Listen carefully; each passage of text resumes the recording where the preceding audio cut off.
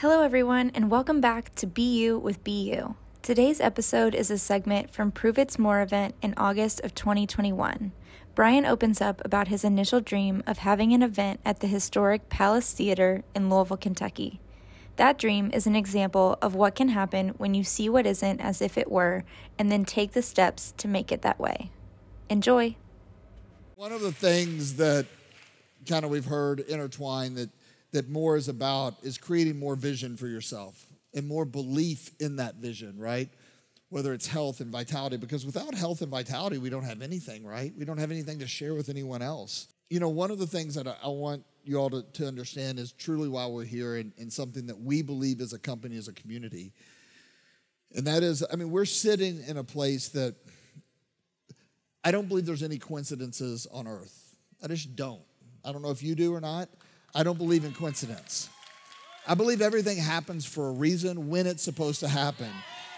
And as the great Mitch would say, it's all unfolding perfectly. You know, but literally in 1997, I was in this theater. What do you guys think about this theater? Is it pretty awesome? And I was listening to Harry Connick Jr. Any Harry Connick Jr. fans in the house?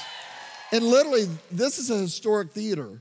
Everyone that you can think of has played in this theater. And I was watching Harry Connick Jr., and I thought to myself, this would be one of the most amazing places to do an event. Because in 1997, I was in this business, right, in this industry. And I thought there was something magical just about being in the environment. About 4 years ago, we had an opportunity to do the very first More. It wasn't the first More for the company, but the very first More at the Palace Theater. And I don't believe that was a coincidence, because I believe in the power of thought, the power of your dreams, right? The power of believing in them is more important than just having them. And I believe that we're all sitting here. This isn't about my vision, but it's about an example of what can happen. Because at that time in 1997, I didn't have the tools, I didn't have the strength, I didn't have the ability to carry the weight or understand how to create something that could fill the stadium that we could all share with each other. Does this make sense to you, yes or no? But through the journey of trials and tribulation, it led us right back to this very spot 20 years in the future. The thing that I want to challenge you to do is just dream a little bit more. Believe just a little bit more in what is possible for you. See what isn't as if it were, and then take all of the energy and apply them and let go of any expectation and just see where you end up. A lot of people let this thing called expectation stop them because they put a timeline on their dreams, or they put an expectation of what the journey is going to look like. The thing I can promise you is you don't know how it's going to happen, but if you believe enough, it will happen. I believe that with all of my heart, right?